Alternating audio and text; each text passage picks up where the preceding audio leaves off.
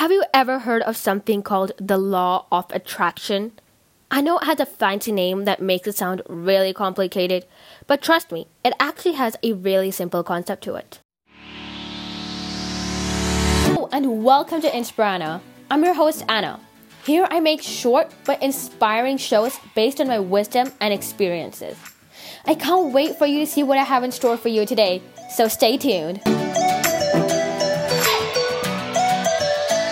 Many laws in science are linked to the universe. For example, gravity. Like many of these laws, the law of attraction is also linked to the universe. Basically, you attract anything and everything that happens to you, right from the most amazing things in the world to the worst things that could happen.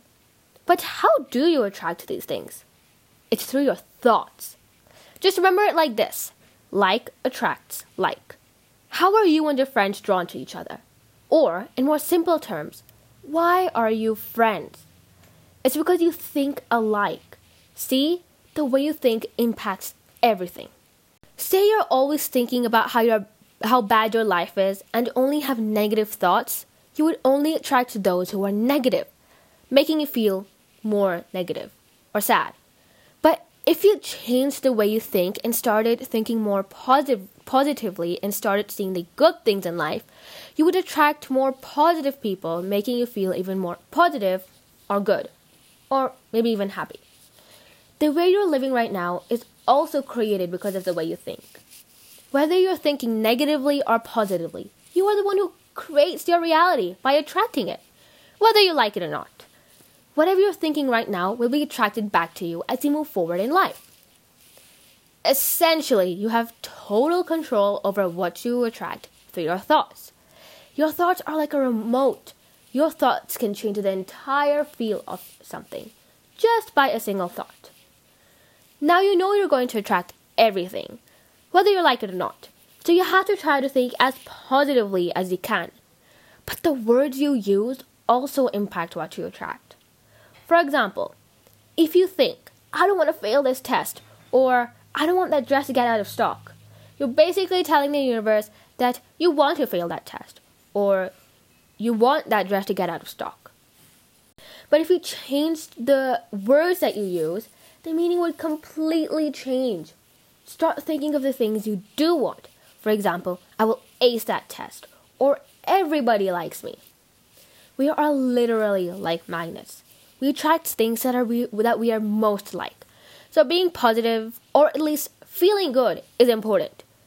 It's a key role in getting all the things you want in life. But it can be hard to manage all the thoughts, making sure that you use the right words, etc. We have thousands of thoughts every single day, although we don't notice it. We can't possibly manage them all, right? So the least we can do is feel good. If you feel good, you will automatically think positive thoughts or good thoughts. Oftentimes, what would happen to me is I would start to feel really annoyed and angry. Basically negative. Knowing I'm sad, I would try to feel good, but it can be so hard to actually not feel angry when you are angry. So some things that I do to brighten my mood are listen to music. When I mean music, I don't mean silking sad music that you can feel sad to. I mean music that will help me feel better. Music that will make me want to move and dance. Read a good book. In my opinion, a good book can prevent me from thinking about what's making me angry or upset. When I'm upset, I just go to my room and start reading. That feeling is the best. And finally, I let my feelings out. I either tell my sister or a trusted friend or my parents, or I write my feelings on a piece of paper. If I'm writing my feelings on a piece of paper, I rip it up and put it in the bin to make sure that that energy is gone.